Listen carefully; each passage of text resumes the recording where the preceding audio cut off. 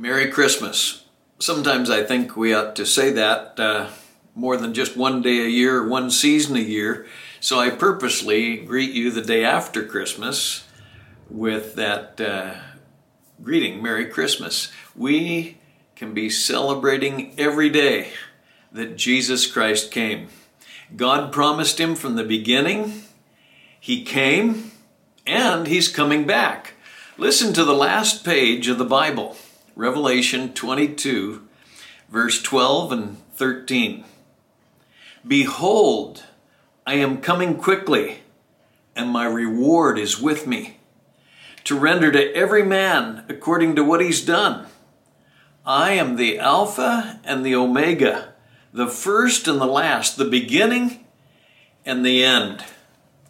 You know, every day is Christmas for Christians. We are happy and joyous because we have a Savior. And he's the Alpha and the Omega of it. He's the A to the Z of it. Those are the first and last letters of the Greek alphabet.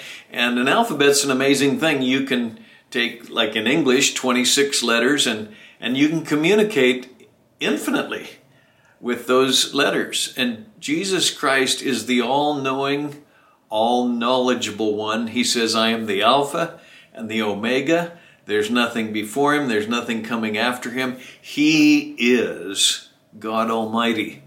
And he's coming back. So let me remind you today to celebrate him every day. Excuse me. Don't just think in terms of a particular season.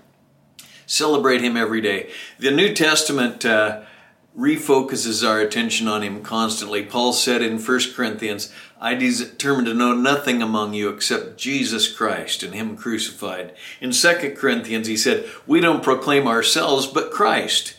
In Colossians, he said, see to it that no one takes you captive through empty philosophy, rather than according to Christ. In Philippians, he says, to me, to live is Christ, and to die is gain.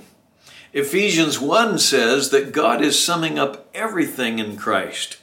So today, tomorrow, each day he gives us till he comes, celebrate him.